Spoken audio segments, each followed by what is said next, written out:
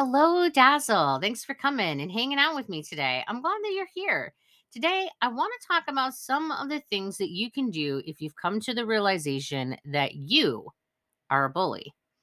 The first thing that I want to express in this conversation is that I was a bully, and I know that it is possible to become something different. Change is possible. It takes time, years probably.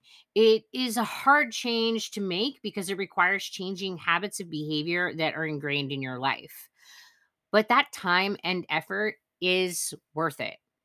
The most important thing in changing any behavior is becoming more aware of your behavioral pattern.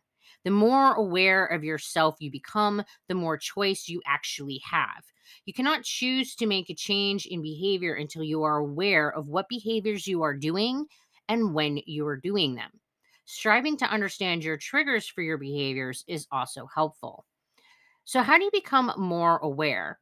Believe it or not, just trying to pay attention to what you are doing can go a long way towards becoming more aware of your behaviors.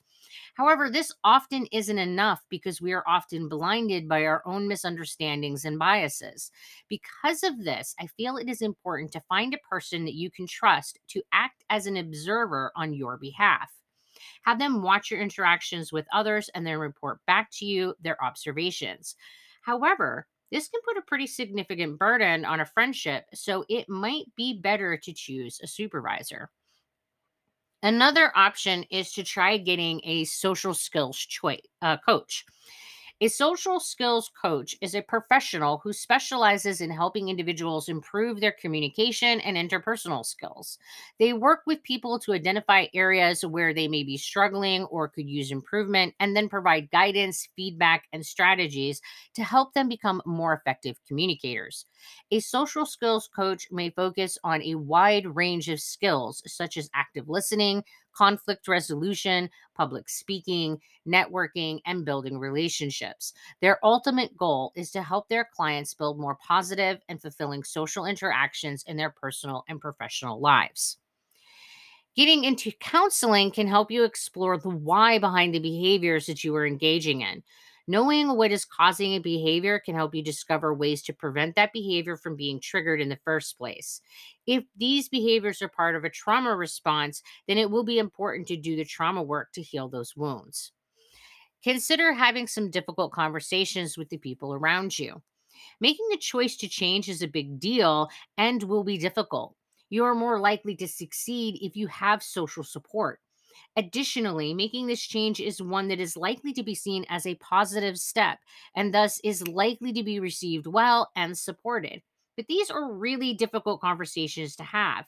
If you're going to have them, they should be done with consideration and planning. Having the input of a social coach and or a therapist can be very helpful. I personally have approached it by stating it has been brought to my attention that I am often perceived as being rude. This is something that I would like to change, but cannot do without specific input from those around me.